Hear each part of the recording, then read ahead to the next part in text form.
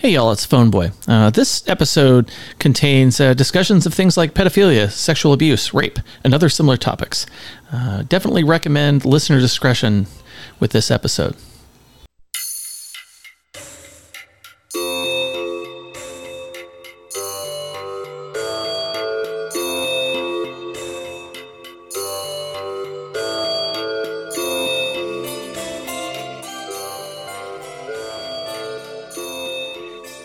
Hi, and welcome to the Lotus Podcast, a show about spirituality, healing, and ascending to a higher consciousness.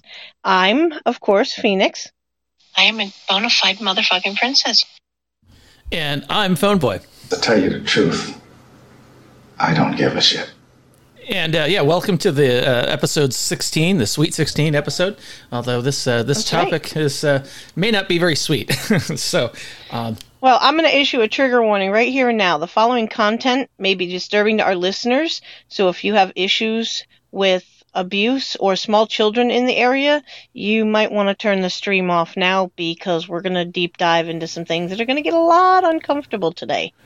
Yeah, we are. On today's show, we're going to go down a very personal rabbit hole with letters to our fathers who have passed on.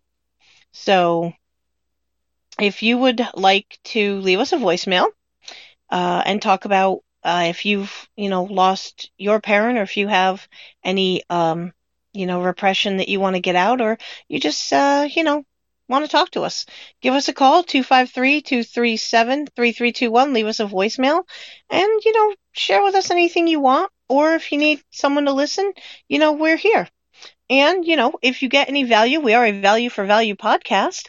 So if you get any value from our podcast, stream us some sats. Send us your cuck bucks, fiat fun coupons. We take it all.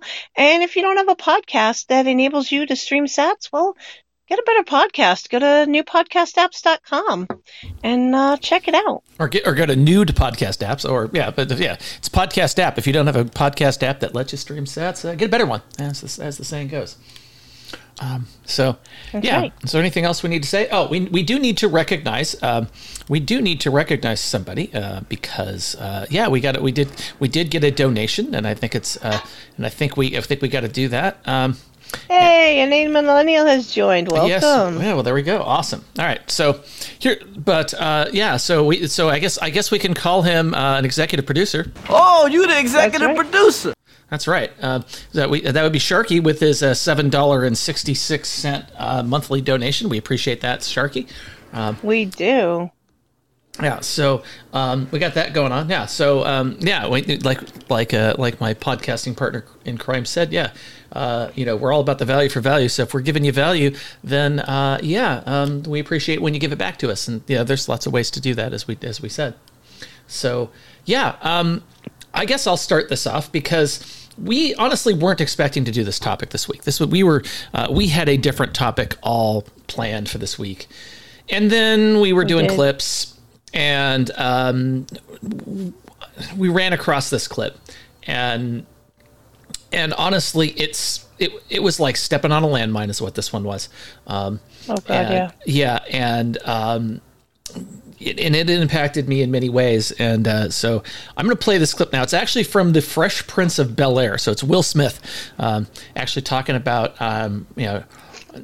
his dad, and so that's what triggered this. So we are gonna. So this is about a 90-second clip, but we're gonna go ahead and play it. I'm sorry, Will.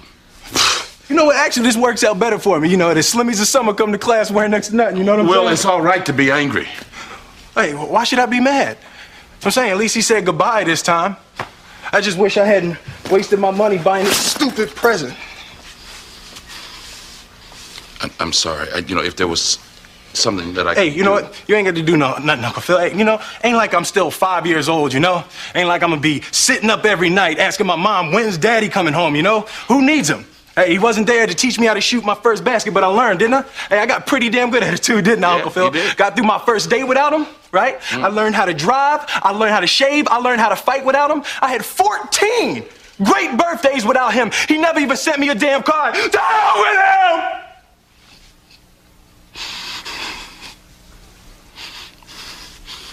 I ain't need him then, and I don't need him now. Will. Nah, you know what, Uncle Phil? I'm gonna get through college without him.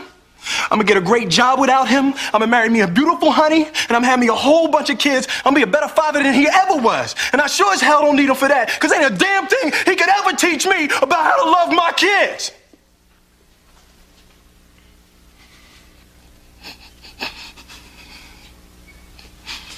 How come he don't want me, man?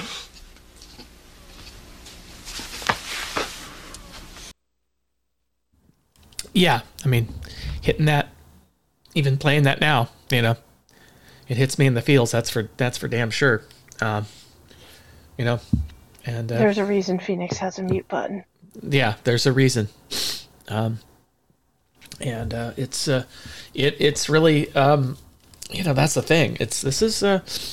And you know, I'm kind of going through, you know, my dad passed away in 2010, and you know, it was, and I think that was, you know, and you know, of course, I'm going through a divorce right now, as you all know, and so I've got, you know, I can see this from both sides right now. You know, I was there for most of my kids, you know, growing up. Of course, being there doesn't necessarily mean you were actually there, you know. So this kind of hit me on multiple levels, and it really, we started talking about this topic, and we said, you know, and you know, we got into the, well, what if we write letters to our dad? And well, and yeah, so we've actually, if I can, go ahead. Yeah, I was, and then I'm not trying to take credit, but I was actually the one who kind of kickstarted that, because as you will hear when I read my letter, I've had a lot of issues that, you know, revolved around my dad, and some advice I was given early on was write a letter to your dad, tell him everything that you could never tell him everything you were always afraid to say or whatever. And I can tell you all, when I started writing my letter, and Phoneboy can attest to this, because I needed I needed some moral support, and I don't got a lot of people right now in my world. So I reached out to him, and I said, you know, look, I've got this letter. You know, I've already got 5 pages written before the pen stopped flying across the paper. And he literally sat on the phone with me while I wrote this letter, and he kept saying, you know, you're still writing. And at one point, I'm like, you know, why do you keep asking me that? He's like, you've been writing for 3 hours. And I'm like, oh my God. Yeah, it's, there's a lot there. And so I do want to clarify that. So we've actually since rewritten the letters. We've shared the letters that we first came up with privately. And then, this is, I think we know basically what's in each other's letters at this point, but they've been rewritten. Mine basically doubled in length after that I spent some time on it this morning, working on it, and and it was it's quite a you know, and I think it's quite a cathartic experience to actually have done this, and I thought for my case, you know, and I mean I think with my letter, it's more sort of putting down in words the stuff I've already kind of figured out on my own. There's some stuff in there that I haven't. I'm just starting out putting the pieces together, because, like I said, I'm going through, you know, in addition to, of course, the stuff with my dad, it's probably it's really because of my divorce, right? That these issues are starting to come up, and I'm now starting to see things in, you know, that are things that are happening as a result of my divorce that ultimately go back to, you know, my father, my relationship with my father, because my parents were divorced at a very early age, and I'll get into some personal history here as I do my letter. There's no trigger warnings with my letter, just to be clear. It's when we start talking about, when Phoenix reads her letter, I think that is, you know. Are you throwing shade on me, Phoneboy? No, I'm not throwing shade on you. I would never do that. But we are gonna. But yeah, I guess are we gonna get started? Anything else we want to say before we dive right in? Well, you know, the only thing I can say, might be... You can't handle the truth! Yeah, no kidding. Yeah, we're getting real here, guys. This is not, when we... we may add some levity through clips, but this show content is going to be very, very heavy. Yeah, we're warning you now. So, and so as I said, but we reviewed kind of the tenor. We did kind of like the rough draft, right, with each other. We've both since taken another crack at it, and so this will be new for each of us, I think. Phoenix has only had 2 hours of sleep because of this. Yeah, there's that too. So, so I guess I will start because I think, the floor is yours. The floor is mine. Boy. So I'm gonna read my letters. I've written it, and I handwrote it. I purposely did not type it. Because I wanted to be away from distractions or as much as I could anyway. And so I've got this handwritten. I may or may not post this. I haven't decided yet, but I'm just going to go ahead and read it now. Dear Dad, know that whatever happened over the years, or didn't, I love you very much. It's funny what you think being a parent should be as a child. It's very different from what it turns out to be as an adult. I remember thinking at a young age that I had to do better than my parents did when I had my turn. Did I do better? It's hard to say at this point. I do know it led to me staying in a loveless marriage for far too long. It also led me to perhaps not be the role model I could have been for my kids. I do not blame you for this, as these were my choices to make. I was angry as a young child that you and Mom didn't stay together. As an adult going through my own divorce, I can see that staying together is much more complicated and can be a bad thing. I forgive you. I keep thinking back to the year where you ran your car into a telephone pole because you were driving drunk, had your car repoed, and we had no electricity. Things were bad enough that we had to split a packet of ramen for dinner one night. The neighbors fed me on many occasions that year. I still don't know exactly how I feel about that 40 years later, but that year taught me a lot about how quickly things can change and that you must be able to adapt to the circumstances. Also, it gets better if you keep at it. I forgive you in any case. A few years later, I remember we were living in Capitola and were engaged in a battle of will over who would do the dishes. The dishes sat there nearly 2 weeks, and I ultimately did them. To this day, I can't see a sink full of dishes without wanting to do them. I realize now that what I learned from this is if you really want something done, you got to do it yourself. I forgive you. I remember the time when you let me talk to my mother, but insisted on listening in on another line. You unscrewed the microphone from the old Western Electric phone in the other room to facilitate that. As a child, I didn't understand why you felt the need to do that. With what I'm going through in my own divorce as I write this, and given what I know about my mother, I understand and forgive you. And then there was the time I got a call from the creditors about the PG&E bill you ran up in my name. That's not a call any child should receive. As much as that hurt at the time, I understand why you had to do it, and I forgive you. It did teach me the importance of keeping the bills paid and living within your means. Not long ago, I experienced a profound sense of abandonment in how things played out in our relationship as I became a teenager and an adult. I realize only now the extent of the mistake I made in not trying harder to have you part of my life. I'm literally watching my children make the same mistake I made in real time. As I struggle with the realities of the divorce I'm going through and fighting my own demons, I see me doing exactly what you did. Put your own oxygen mask on first. You can't be there for someone, even your own children, if you're not there for yourself. Further, I'm experiencing something you probably experienced, having your children weaponized against you. I know you never wanted to play that game, and neither do I. Unfortunately, we have both been victims.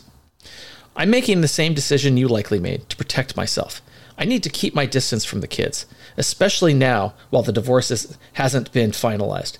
I'm hoping, probably like you did with me, that the kids will come around and see things as they really are. I forgive you.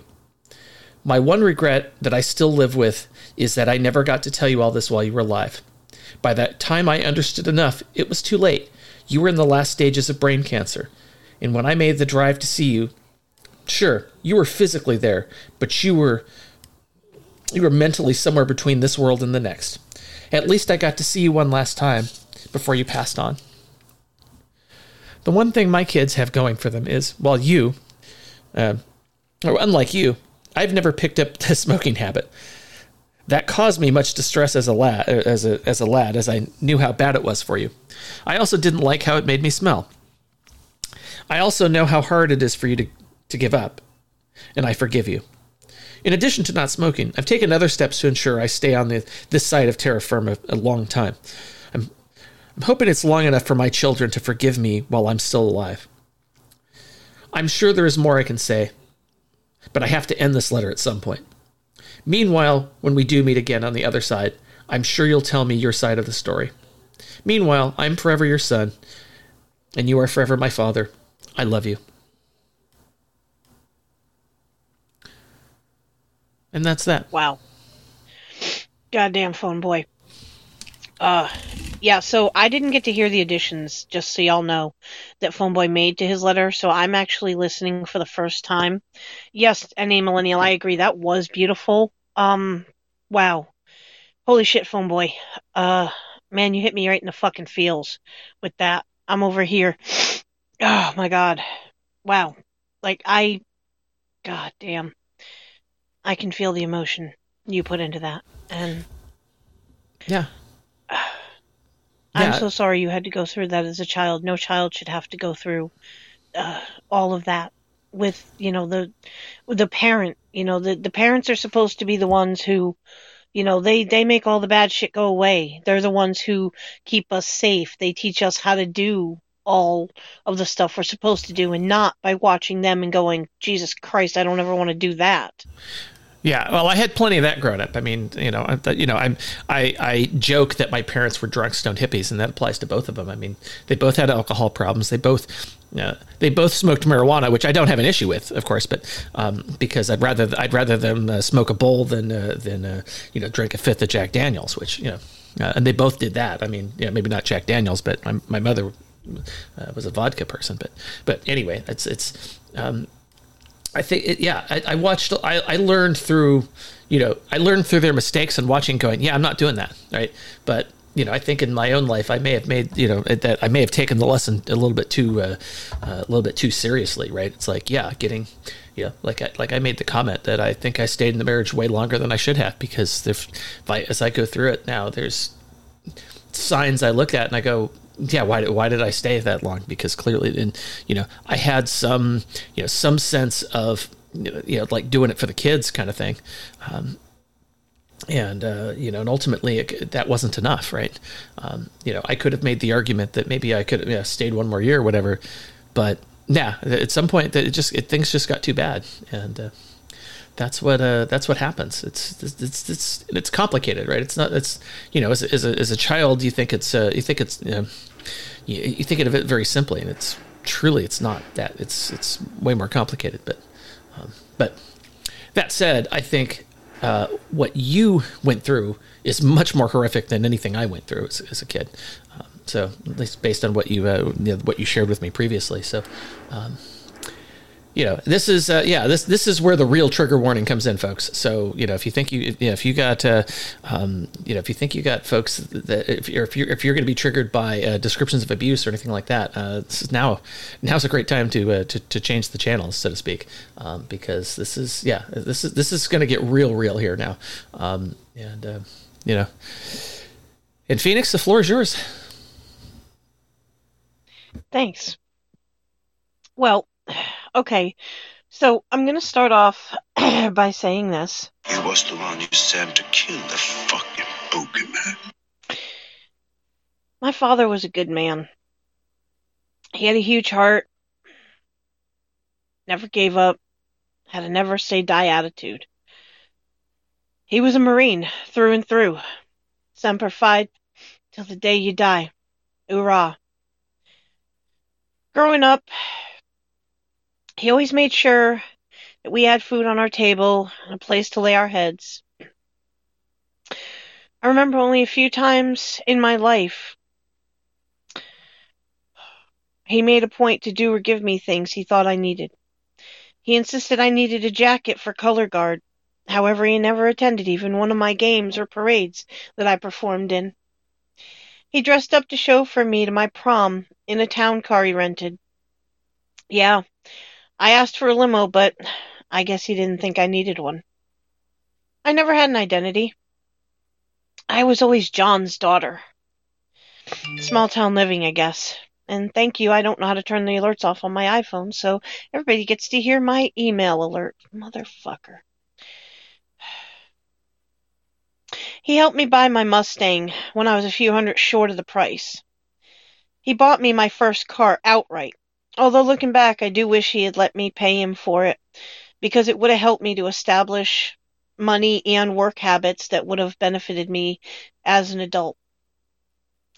I remember calling him not too long before it all went to hell, and I told him that I thought I needed brakes on my car.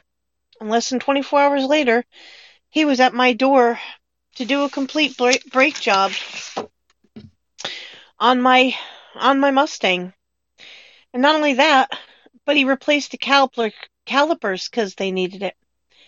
And the only money he'd allow me to give him was for fuel to get him back to Connecticut, where him and Mom were living at the time. He spent a week at my house. He asked for nothing during that time. Would not let me give him anything. He taught me a lot, but he taught me a lot by watching him. Taught me about guns, knives, cars, and how to work hard for whatever you want. He also taught me that you don't talk to anyone about your problems. You keep them locked inside, and you trust no one, even those who are closest to you.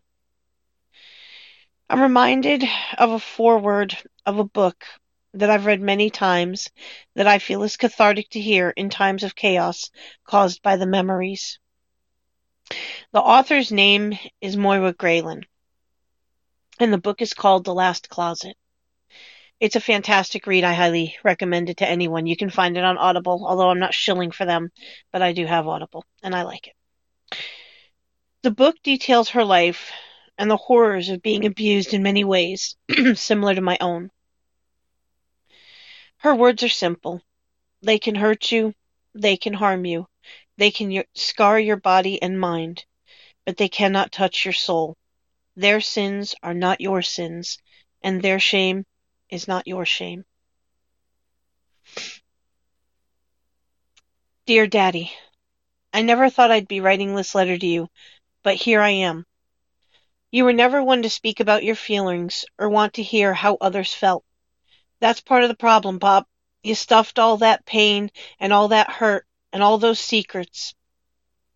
It destroyed you, and it ultimately destroyed our family. I'm mad, Pop. I'm so pissed at you for doing what you did on so many levels. You wrote to me in prison when you went for the final time. I never opened them. I couldn't.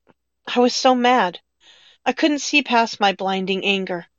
Mom told me you kept telling her about that I needed to come to God and that God this and Jesus that.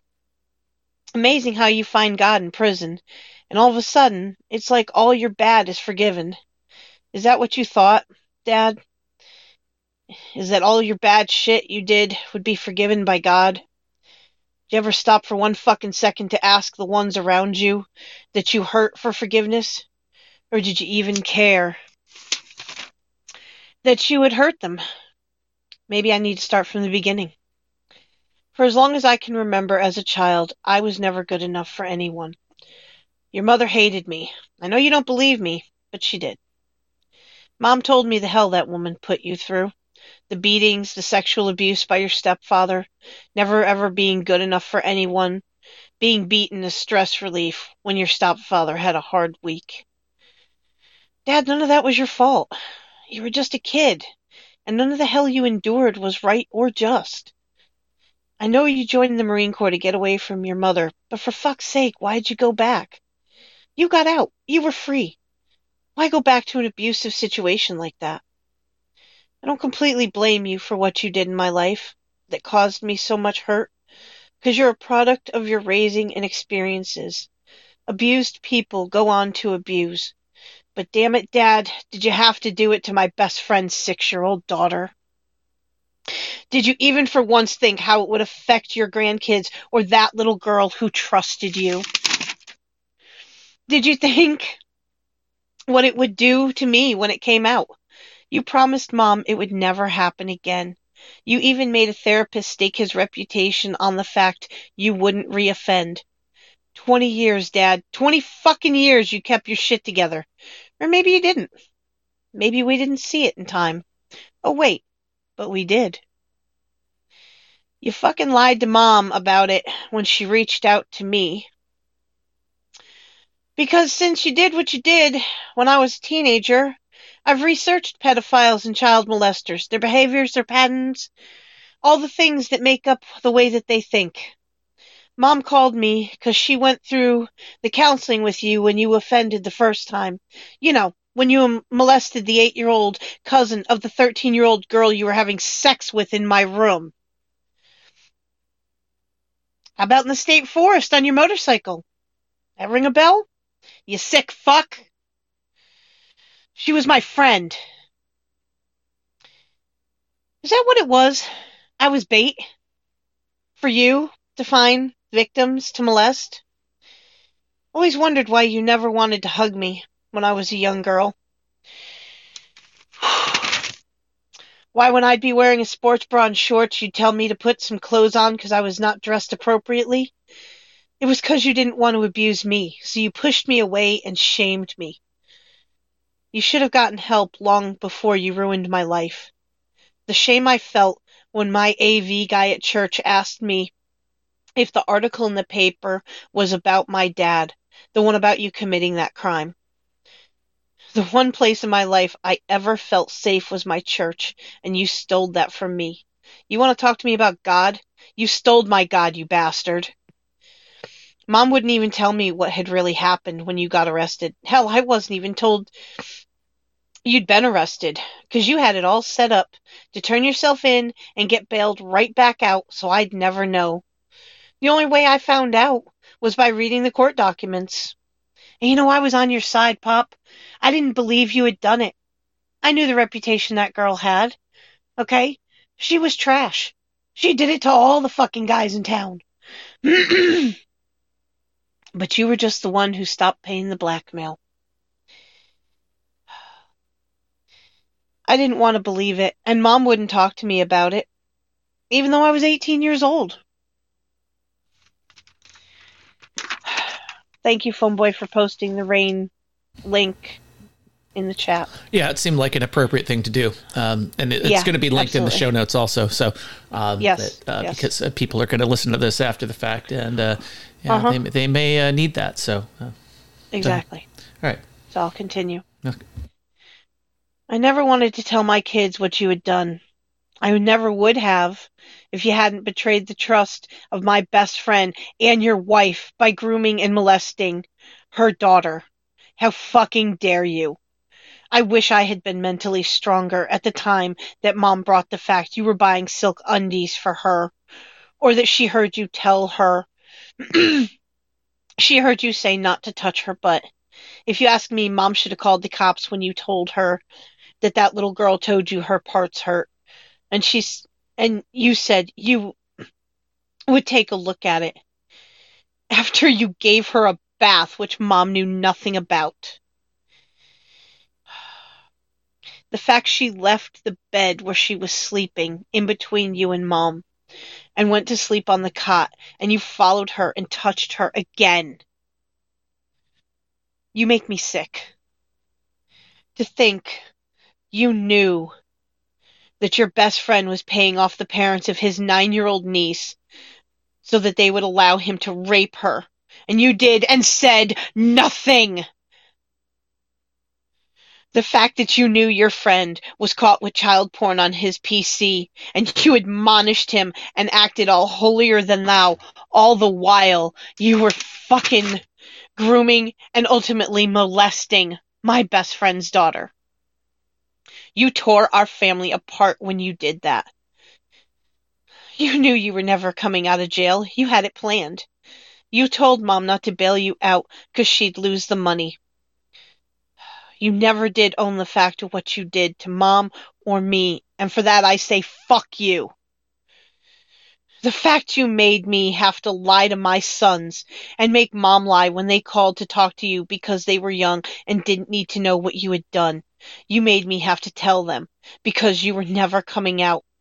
That wasn't enough pain for you to inflict on us, though. No, you had to drive the knife even deeper in. You took the bitch way out 3 days after my youngest son's birthday and 5 days before mine in your jail cell. You fucking coward. Let me tell you something, Dad. It's all getting told today. You no longer have power over me, and this letter serves as the notice for you to be evicted from my life and my head. You are no longer allowed to live rent-free, along with the baggage that you have created. This is representative of every bag you have packed in my head, and more. I never respected you. I feared you. From a very early age, I learned to stay out of your way, lest I want to get hurt. I remember a time when I was 6 or so, and I was behind a door trying to hold it open, and I was in the way, but I wasn't aware, because I was just a little kid. You grabbed the door handle I was holding on to, and proceeded to slam me against the wall repeatedly, and then grabbed me by the hair and jerked my head around while screaming at me. You pulled my hair a lot, Dad, and it caused me such trauma that I couldn't stand anyone touching my hair well into adulthood, and I still have issues. You also, for whatever reason, felt that backhanding me was a useful tool of discipline. And let's talk about the green switches you would cut to whip my legs and my ass with.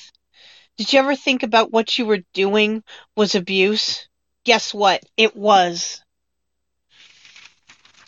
The one thing above all you did that chilled my blood and to this day triggers me is when you would whisper threats just loud enough so I heard them but no one else did.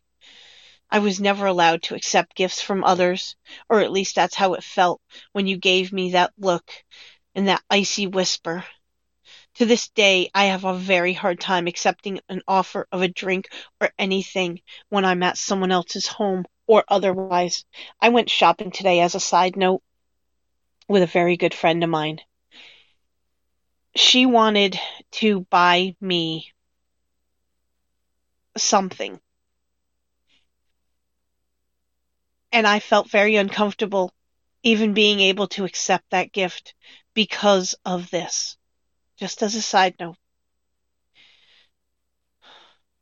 This shit doesn't just go away when you become an adult. It doesn't flip a switch. It's always there. And if you don't get it out, it will kill you. And it has almost on many occasions for me.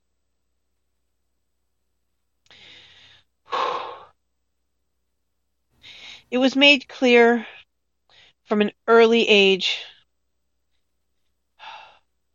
Once I became a teenager, my birthday was just another day. No sweet 16, no ta-da at 18. Hell, I don't honestly remember, even in my adult life, when anyone, not my mother, my spouse, or anyone, cared enough to give me a cake for my birthday. It's not mattered to anyone in 30 years. Why the fuck should it start now? Hell, you couldn't even remember what day it was. It always pissed me off, and it hurt as a kid when your own dad doesn't even know what day your birthday is. Just as a side note. Yeah. No. Never understood how a parent can't remember his daughter's day of birth, but knows exactly when the Marine Corps birthday is, don't you, Dad? I see how much I mattered. So on to bag number 2. Bag number 2 contains your mother. You forced me to go up to her house with you all the time, no matter if I didn't want to go or not. You usually had some project to do for her, which took you out of the house and gave her the perfect opportunity to tell me how worthless I was, how at the age of 5 I was a whore and a slut like my mother, that Mom never wanted me, You never saw how anyone in that family hurt me, 'cause it was their word against mine. I knew the rule. Be seen and not heard. And better yet, don't even be seen. I learned to be alone at a very early age, because it was safer mentally than being quote-unquote seen. Even when I tried to get away, I had to do what I was told, so I was put to work. I got blamed for a lot of shit I didn't do. I still can't hear the sound of breaking glass without getting very emotionally distraught. You don't know the emotional hell she put me through. I know you wanted better for me than you had, but you wanted more for you, at the expense of me and Mom. You had the fancy car, but was Mom ever allowed to drive it? You always had to have the best to show off and keep up appearances. Guess what, Pop? Congrats. You had everyone bullshitted. They knew you were controlling. What they didn't know is how abusive and controlling you were. Have you ever heard of Stockholm Syndrome? That's what it's called, Pop. It's what you did to me and Mom. I'm not hiding anymore. You can't hurt me anymore. By the way, Dad, because of you keeping me on such a tight leash for so long and keeping me cloistered and under your control for so long, my boundaries ended up so low from the years of abuse I endured. Shit no one ever should. Do you know your cousin took my virginity when he raped me? No, you didn't, did you? Because that's not the shit you talked about. Those are the family secrets you don't tell. Why you don't go near this uncle or that. Do you know your second grandson was also a product of rape? Yeah, you didn't know that either, did you? I refused to give up. That boy didn't deserve to die in my womb, and I'm blessed that I didn't abort him because I love my youngest son with all my heart and soul. I curse the fact he's loosely named after you because he deserves better. I fled as fast as I could when you went to jail, but you'd already done the damage to the point I ended up in the arms of an abusive womanizer and as a sub in a BDSM relationship.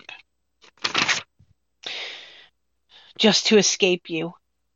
I was 8 when I planned to run away. Did you know that? No, because I never told anyone. Because the friend I had who was going to help me was the only one who knew.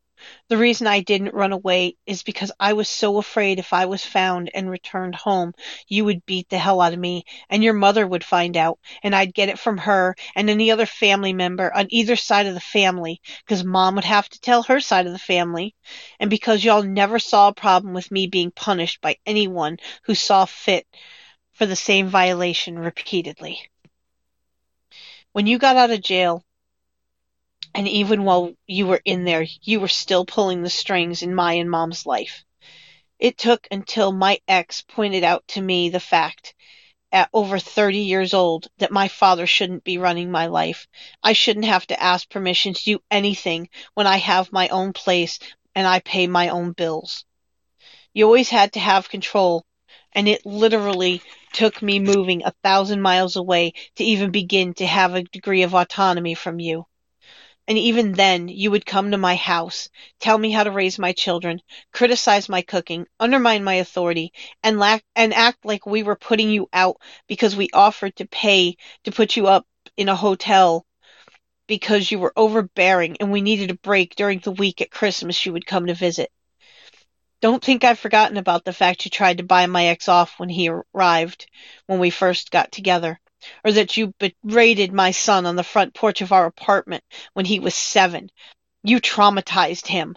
Your demons may be what cost you your life, but I'll be goddamned if they'll cost me mine.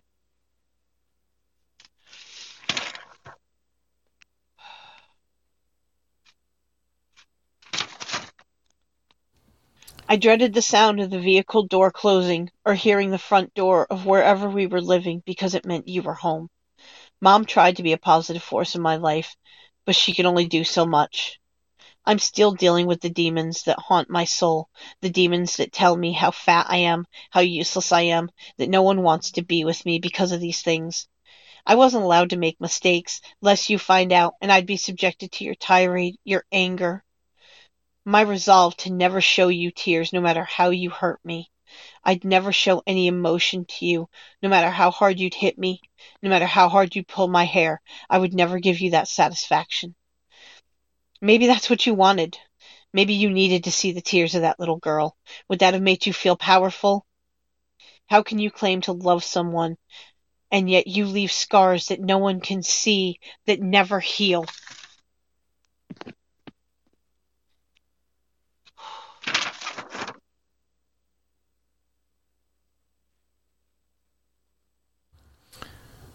This is some powerful stuff that you got going on here. Yeah. In closing, Dad, I want to say I forgive you. I forgive you for abusing me in all the ways you did. I forgive you for treating me like I was disposable. I forgive you for thinking I was never good enough. I forgive you for ruining a 20-year friendship. I forgive you for making me have to tell my kids that their grandfather was a child molester. I forgive you for allowing your family and others to hurt me. I forgive you for leaving me and my kids without their father and grandfather because you're selfish and you let the demons win and you wouldn't get help. Finally, I do want to thank you. Through all the hell my life's been made by you and the actions of others related to you, I learned valuable survival lessons. I learned not to cry. I learned not to take any shit and to hide the truth because no one's going to believe you. Guess what, Dad? I finally had the courage to tell someone, and he believes me. I wish you could see the woman I'm becoming now, and that I'm freeing myself from all of the demons that you born and created. Goodbye, Dad. I love you, and I'll never forget you, or forget. Love, Babe. I don't even know what to say to that. I'm all verklempt. And even having heard that, or at least parts of it before, it's very poignant. And nobody should ever have to go through that. I mean, it's quite a, and it's quite a thing. You don't let the demons win. I mean, I think that's, if I had to come up with a show title, it's Don't Let the Demons Win. Yeah. Sounds pretty, yeah.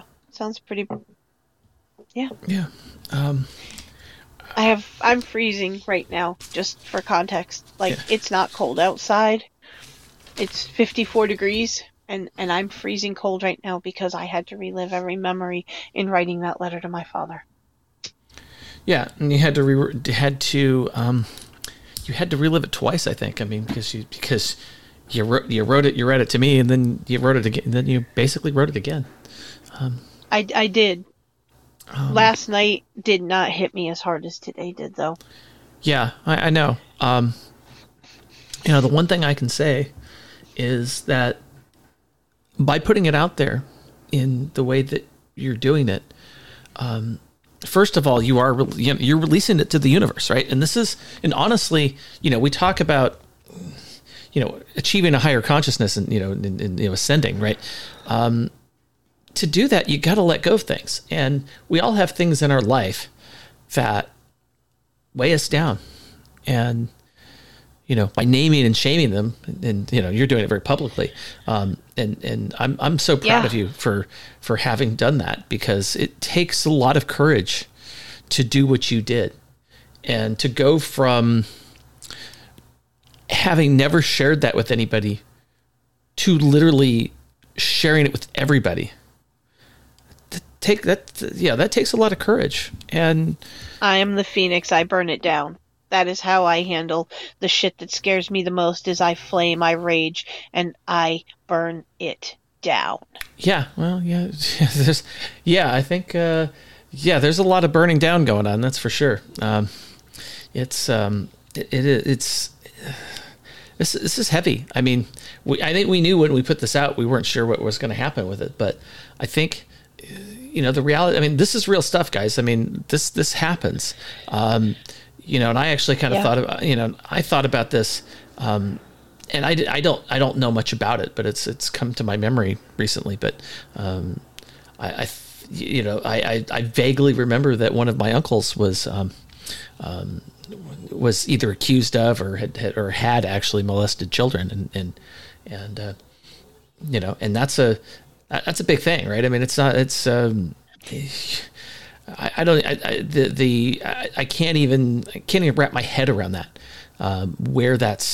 how people can justify that sort of behavior. And honestly, I still cannot understand. I still cannot understand how my mother has all but told me that my father molested me and then turned around and fucking tells me I never said that. Yeah. Awful goddamn funny to me. Yeah. Yeah, it's yeah, I mean, and that's that is, I mean, and that's, thank you, NA Millennial. I appreciate your kind words, but look, guys, there's one word you will never hear Phoenix use in relation to herself, and that is victim. I find that word offensive, and I refuse to wear that moniker. I'll wear a lot of fucking titles, but I won't wear that title. Well, we know you're goddamn princess. We know that, right? But I'm that's a fucking warrior. That's right. You are a warrior princess. That is, seriously, with that kind of stuff. Yeah, I can't even. Yeah, it blows my mind. It's it's one thing to even have done that, and it's another to it's yet another to stand by while somebody else does it. I actually got accused of potentially doing that once, and I didn't. But that was a very uncomfortable discussion discussion that was had, and I didn't do anything. The circumstances looked a little, you could look at the circumstances and think that they were a little iffy, maybe, but nothing. But there was nothing happened. There was no nudity, no nothing, and yet I was accused of that, and yeah, and I still think about it's amazing. Smoking the holy herb and doing this podcast is what's helped to open up a lot of doors that I've had locked with bigger locks than y'all can ever imagine in my head. And it scared the shit out of me. There's my fucking notifications again, because I don't know how to turn them off. Anyway, I'll work. Yeah, we're going to work on that off mic. Yeah, we're going to work on that for the next show. Yeah. Yeah, I mean, and this is, we said this was heavy stuff, and this is, and here's the thing, I need to get this out, because this shit's really fucking my head up right now. You want to know the way I found out that my father had done this shit to my best friend's daughter? I get a fucking phone call from my mother. Tells me that my best friend called her, said that her daughter was acting weird. Let me give a little context here. My ex-best friend of better than 20 years and we went through hell together. She had some fucked up parents herself.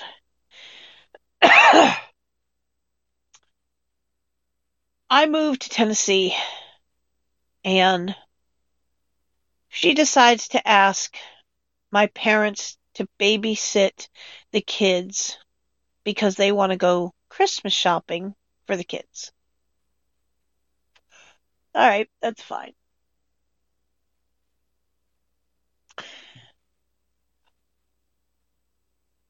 My mother knew nothing about what my father was doing. I'm completely assured of that. Because my mother was literally working herself into an early fucking grave to keep the bills paid, because Dad had a spending addiction.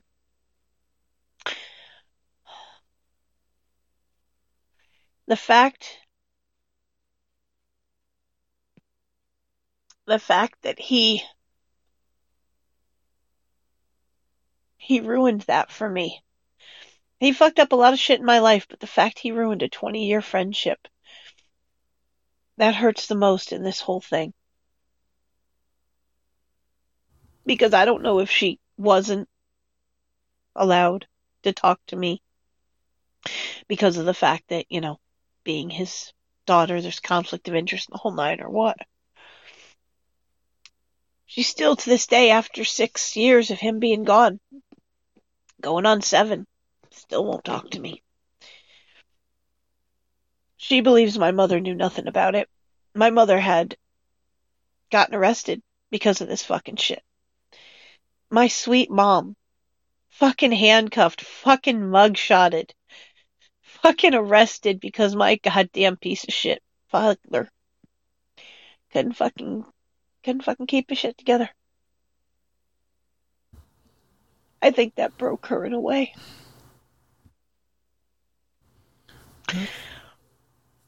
And I was like I am now. I was truck driving at the time. And my mother calls me, tells me that my best friend called. Said that her daughter said that Dad did this, this, and this. I can tell you I was in Van Horn, Texas.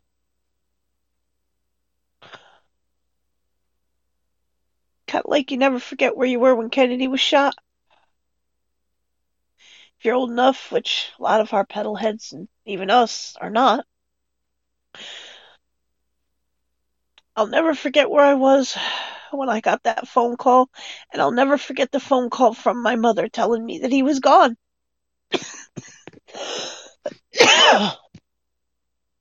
Yeah, somebody needs a cough button. Yeah, somebody didn't grab the cough button quick enough. You can't imagine what it does to your life.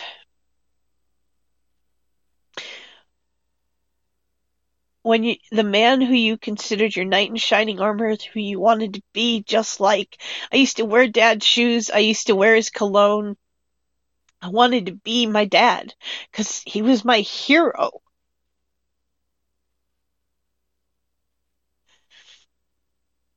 And then you find out that he did what he did. And your brain explodes. And you go, what? No, not my dad.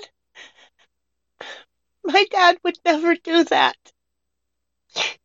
Because my dad's a good guy.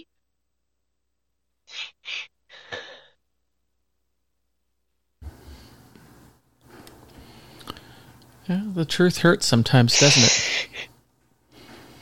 And it has only been recently where I could admit to myself he was really dead. I inside myself I convinced myself he wasn't really gone. That because he was military, that he had found a way to fake his death and get out of prison, and that he was going to let me know. He was going to come find me and let me know that it was okay and that it didn't really happen. You know, almost like some alternate universe or some silly shit.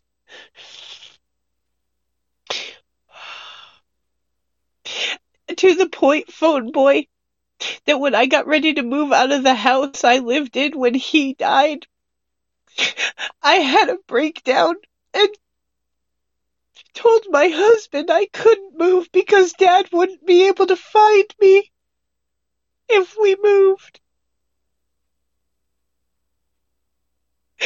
I'm sorry, you guys. yeah, and the walls came tumbling down, as it were. Yeah, it's. I mean, yeah. I don't even know what to say to that. It's the. I think the wall. You know, it's.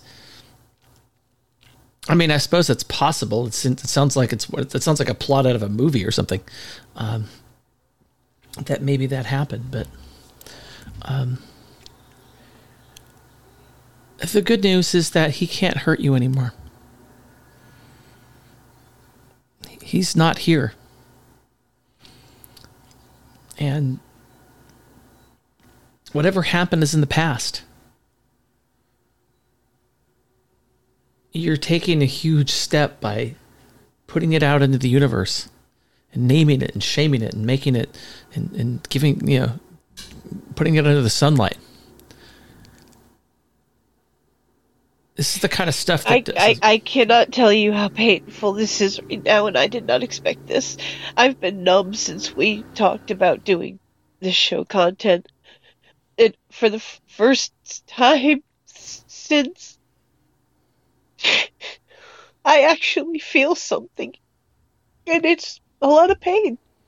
Yeah, well, but that's how you get past it, is you release it into the universe. By talking about it with a friend, by talking it by... Hug and share a secret. Yeah, hug and share. I should, I'm going to need to figure out that, pull that on the other computer and do laugh a lot and everyone hug and share a secret. But this exactly. But I deflect humor for uncomfortable situations. Just get used to it. It's what I do. They may come up occasionally. Yeah, well, I'm so proud of you for doing what you're doing, putting it out there, and putting it out there for the world to hear. Yeah, and I knew I'd be putting my dick on the table doing this episode because of what that letter contained. And I had a few friends who asked me if I was really sure that I could handle this. And it was a no-brainer. I don't know how to ease into things. I don't know how to be gentle into things. I go full throttle. It's how I get through what I'm scared of, is I just hit the throttle. And that actually, it's odd because that actually comes from a lesson I learned from my father that relates to truck driving. If your truck starts to jackknife on icy roads, slippery roads, whatever, wet roads, if you mash the throttle because a skidding tire wants to lead.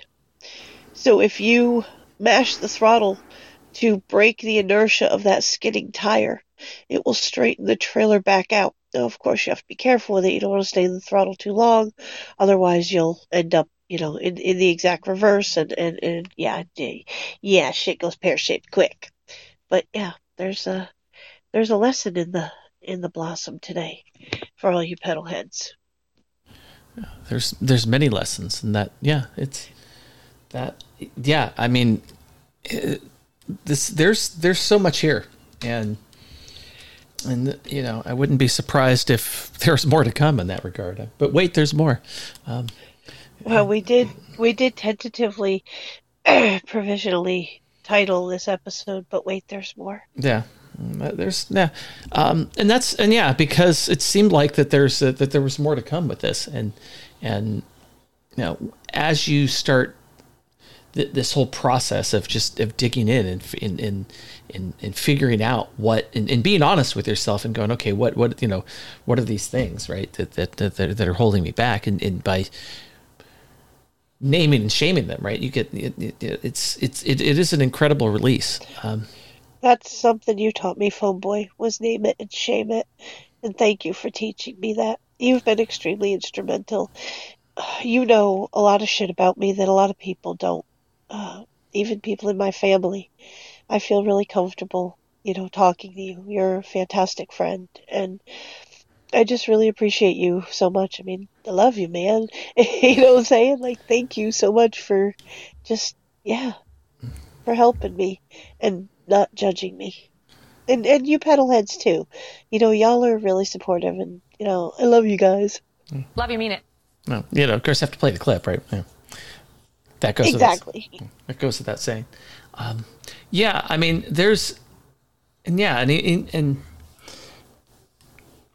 in my own situation, it's, I think there's stuff that I know I haven't uncovered yet. Things that may be holding me back. Now, I think with any of this stuff, I think there are, I think it's important to release the stuff as you can, but I also think there might, and this is, and again, I may be wrong about this, but there may be things that, how is knowing that going to actually help you? And that is a thought that's crossed my mind. What, kind of like what good could come of this? Yeah. Is there some closure I need? I'll never get the closure. You know what I'm saying? Yeah. It won't come. I have to provide my own closure. I guess in a way this episode serves, if you will, as my closure, as I stated in the letter, that I wrote to my father, that, this is the notice to evict. I will no longer allow this to shackle me in my life.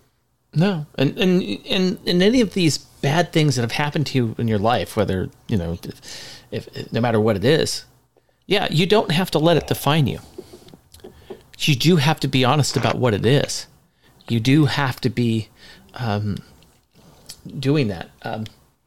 So, and that's why I said that, pardon me. That's why I said I refuse to take the moniker of victim, because I will never allow myself to be looked at with, downtrodden eyes and sympathy and oh, that poor girl. Bullshit. Save that for somebody who wants it or needs it. Yeah. Because the time to act, okay, was 40 years ago, not today. Yeah. And your sympathies do not garner my respect. Yeah. Now, I'm not going to say, okay, that if somebody is caring and reaches out and says, hey, good job, or I don't fucking know, whatever, that's not treating me like a victim. That's acknowledging my strength and my bravery. Yeah. And yeah, you are, I mean, to go from, having this locked away to just having it out there for everybody to hear, that's a pretty giant step. I mean, there's no getting around that. I told you, I am the phoenix. I burn it down. I do not do anything small. Everything is full throttle. It is the way it needed to be. It is what the universe intended. Yeah. Because if I hesitate, I won't pull the trigger. That's evident in, my marriage that lasted, 16 years too fucking long. Yeah. Yeah. Because I hesitated, I flinched. Yeah. I won't flinch again. No. And there's a provisional show title for you. I won't flinch again. Won't flinch again. Won't flinch again. I mean, I had something profound to say, and it's, things kind of slip away. But I think it's, I think even with my own situation, I mean, there's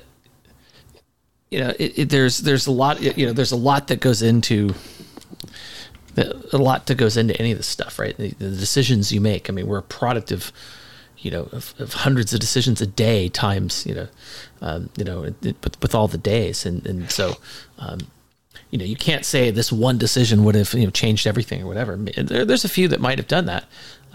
Right. But, yeah, but little, it's not the one big action that I think I wished if I had to,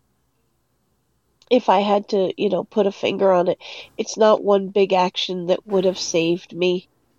It's many small actions. Okay? Somebody caring enough to not just look at the fact that I was a mouthy, bratty, defensive kid. Look deeper. Question why. Don't just look at the surface. No one ever did. I mean, I get it.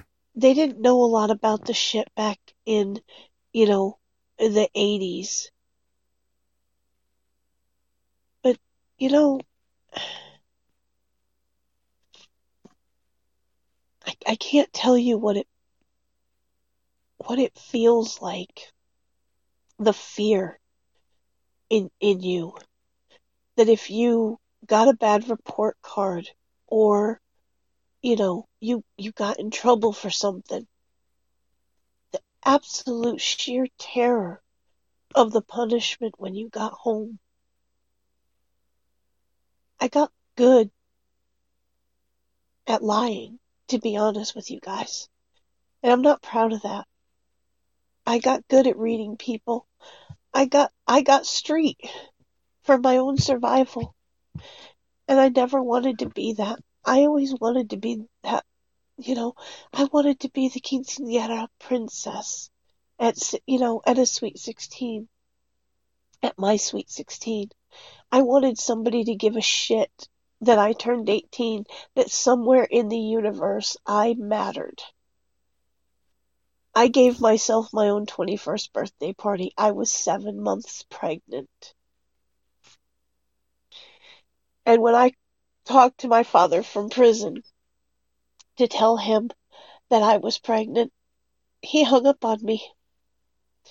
And then made it all about himself.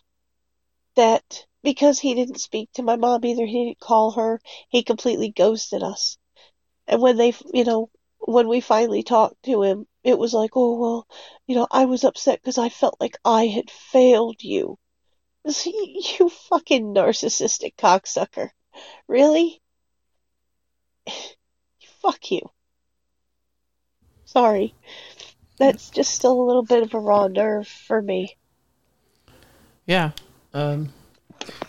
It's something I didn't write in my letter that really bothers me. That I want to get off my chest for, to y'all.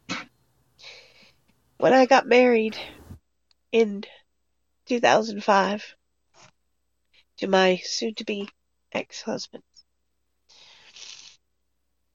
we planned the wedding perfect, okay? We had a dragon-themed wedding. We did all the legwork. My father acted like it was an inconvenience to do the daddy-daughter dance. He was who brought me to my wedding. Are you ready for this, pedalheads? You're going to love it. On my way, in a full wedding gown and veil and big-ass cascading bouquet, we have to go return the videos to the video store before we can bring me to my wedding. Yeah. Kind of puts the fun in dysfunction, doesn't it, guys? Oh, boy. Well, yeah. All I've ever really wanted is someone to make it about me just for 1 minute. You know what I'm saying? I know that I have, the royal Scottish lineage and everything, an actual princess. I get it, y'all. But, just once in my life, I'd like to find a prince that would actually treat me the way I belong to be treated. I don't want a lot. I'm not materialistic at all. Money don't mean shit to me. I ain't never had it. I don't come from money. So I wouldn't fucking know what to do with it if I did have it. All I've ever known is working my ass off for what I want and having people act like they want the same thing I want. But they don't. Somewhere in the Matrix, they get what they want from me. And then they throw me away like everybody else always has. And I think that's the one thing I'm most afraid of, Phone Boy, is that at some point the pedal heads aren't going to want me anymore either. And they're going to throw me away. And then doing this podcast will have no purpose, and then you'll go away too. I don't think that's going to happen. I think we all have. I don't think anybody wants to be alone, really. You know, I mean, talk about me for a second here. You know, when I went through, when I committed the insurrection on my own life, that's when things started. Is on January 6th. So, nice poetic date there, y'all. I still think that's fantastically poetic, by the way. Yeah, that is. That's when it all kicked off. You know, the next day was the paperwork got filed, and I ended up spending. I had nowhere to go. The only place I felt that's a really shitty feeling, by the way. Yeah, I've had that feeling. My mother kicked me out when I was pregnant in the wintertime. Yeah. And all I had was a car to stay in. She told me that I could, because I was hormonal. I mean, come on, fuck, I was pregnant, you know? Yeah. And she told me that until I got some help, I couldn't come back in the house. What help was I supposed to get? I went to the hospital, to the psych people, and said, look, my mom kicked me out because she said I have psych issues. I'm pregnant. I'm hormonal, you know? Yeah. They kind of made her allow me back in because they called her. But who the fuck does that? Yeah, well, yeah, being alone sucks. But wait, there's more. Yeah, no kidding. I've got the and I had that. I got a, and I had an experience today that today that reminded me just how alone I am right now. You know, like I was saying, that when I committed the insurrection, I had to go sleep in the floor of the office because I literally had nowhere else to go. You want to talk about and then I found out, who had my back, and that was a good thing. But today I was in a situation that nobody could help me with. This was all me. So I went out for a run as I do a lot of days. I hadn't been doing it for a while. I had going out for walks on days where I hadn't been running, but I finally, I've got a streak of days where I'm running again, and I had not done that for a while. And I've had this happen a few times where, nature calls and it's not number one. And today, today that was, it's like, okay, I felt it going on. I got to run back. Now there's a porta potty about a half a mile away from where I'm the place I'm staying right now. And I didn't make it, before I had, shit is right. I basically shit my pants. And I get to the porta potty. I take everything off, and I realize that I'm literally covered in my own shit. And I didn't have any way to clean. There was no toilet paper, so I had no way to clean it up. I had I made the best of the situation. I actually I left my underwear there. I tried to clean things off as best I could, and I went back to the house and took a shower and came back and cleaned up the place because you can't. I mean, there was shit on the ground and the places that it wasn't supposed to be. So I did my part to clean up. But I remember thinking, there's an old bit from Robin Williams. I can't find a clip of it, unfortunately. It was on a. I have the clip I'm thinking of is on the recording of the Night at the Met. I have it on cassette tape. I don't have I couldn't find it on YouTube. But I'm walking back, and I'm thinking of, and it's funny because he was talking about cocaine, and he said, if you were looking to get real high, just go run a marathon, right? And the guy, he's talking to he was pretending he was talking to a guy. He says, "How do you feel?" I just ran 26 miles. How do you feel? I'm alive.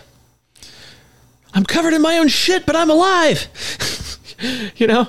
And that's, in that moment, I'm going, well, I only ran 5 miles. And what's 20 miles between friends, whatever. But in that moment, I just laughed. I'm like, you know? Yeah. Sometimes all you can do is laugh. It was a true shitpocalypse. Yes, I was literally covered in my own shit, and I'm still alive, right? In this, you know, and I think there's something to be said for that, right? So it was it's a literal interpretation of that, but I think it applies to, you know, in any situation, really. You know, we get covered in our own shit sometimes, you know, because shit happens, right? But ultimately you're still alive and you can still do something about it. And, you know, in choosing to live your life, you can live your life as a victim or you can live your life as a survivor. And I do truly think that, you know, I have found the ability to live as a survivor through, you know, through what I have in my life right now. You know, this podcast with you and the pedal heads and, you know, my friendship with you that has blossomed, you know, the No Agenda, you know, and the Bowl After Bowl. Shout outs to Lorian and Spencer. Yeah. You know, we love all you guys, and, you know, you guys do truly, you know, you guys keep me going, because, you know, on a day like this where, I mean,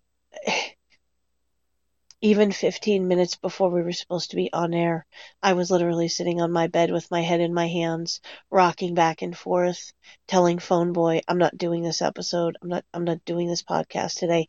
I can't do this. I mean, I've had 2 fucking hours of sleep. My body said fuck all. But yet there was this little tiny spark inside of me that said, bitch, get your ass up off that fucking bunk. Have your little temper tantrum, and then do your goddamn podcast, because you cannot let your pedal heads down, and you cannot let your podcast partner in crime down.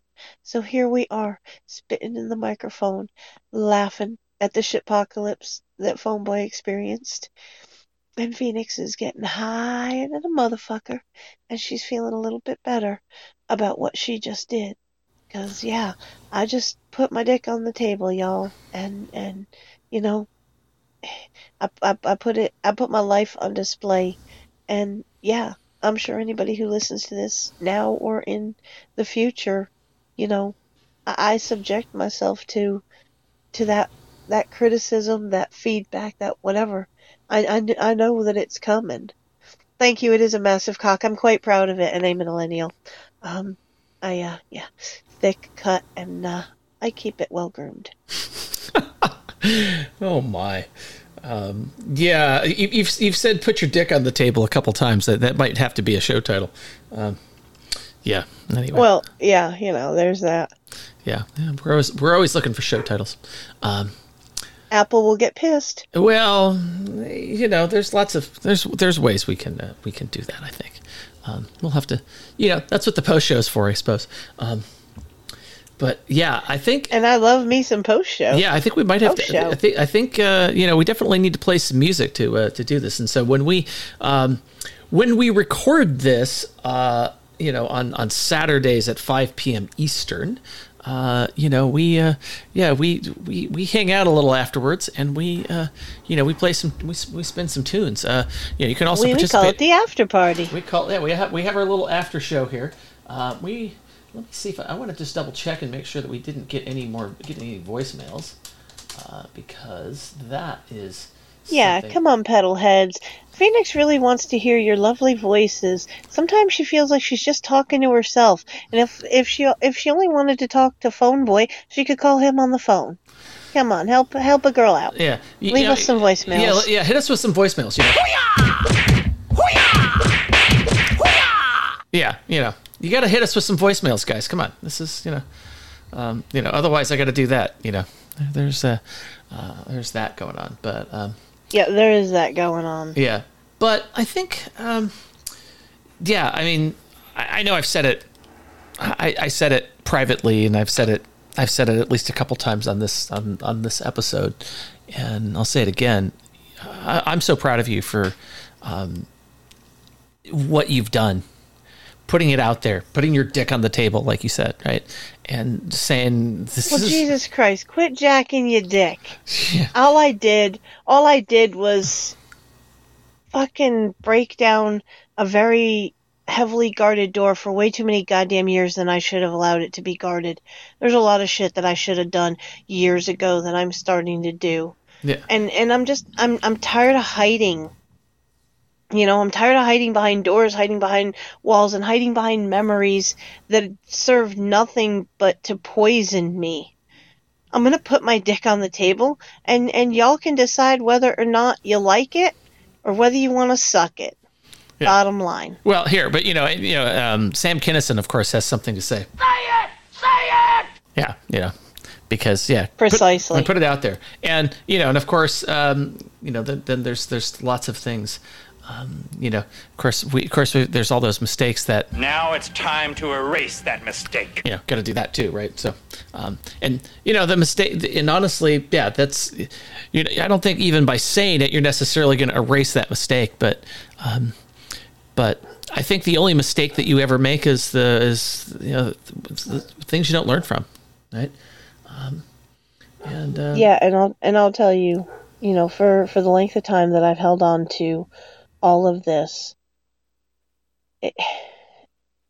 look, guys, it's not worth it. Release it. If you're afraid to tell somebody what's going on because somebody else is influencing you, there are ways. If when you go through something like this, trust is the one thing you cannot afford. And I get that, okay? It's taken me years to find someone I could fully trust. And I finally found that person. And I knew that it was right when I found that person. It was like all of my locks, one by one, started opening. And along with them, the doors that held the secrets within. So there may be more episodes like this, where Phoenix just goes real fucking deep on some shit. But I am very blessed that I have, that person in my life to keep unlocking those locks one at a time. I'd say lucky you. That's and I think that's I think we can all have somebody like that in our lives. I would say lucky him too. Yeah. Because once this old girl gets polished up and gets all this patina off her, it's gonna be a knockout.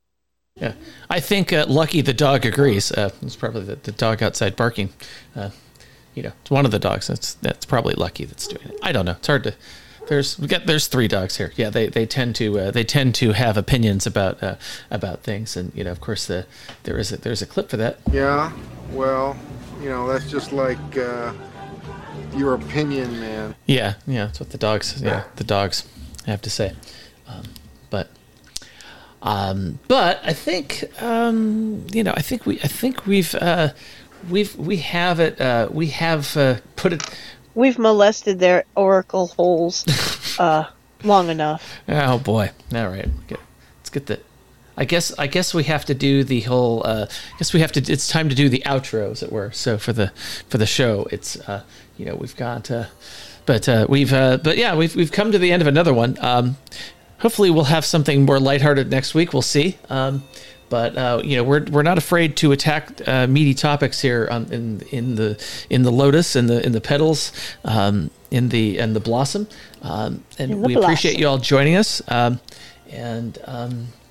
until next time, I'm Phone Boy, and I'm Phoenix, and we'll see you next time for another episode of the Lotus Podcast. Bye. Bye.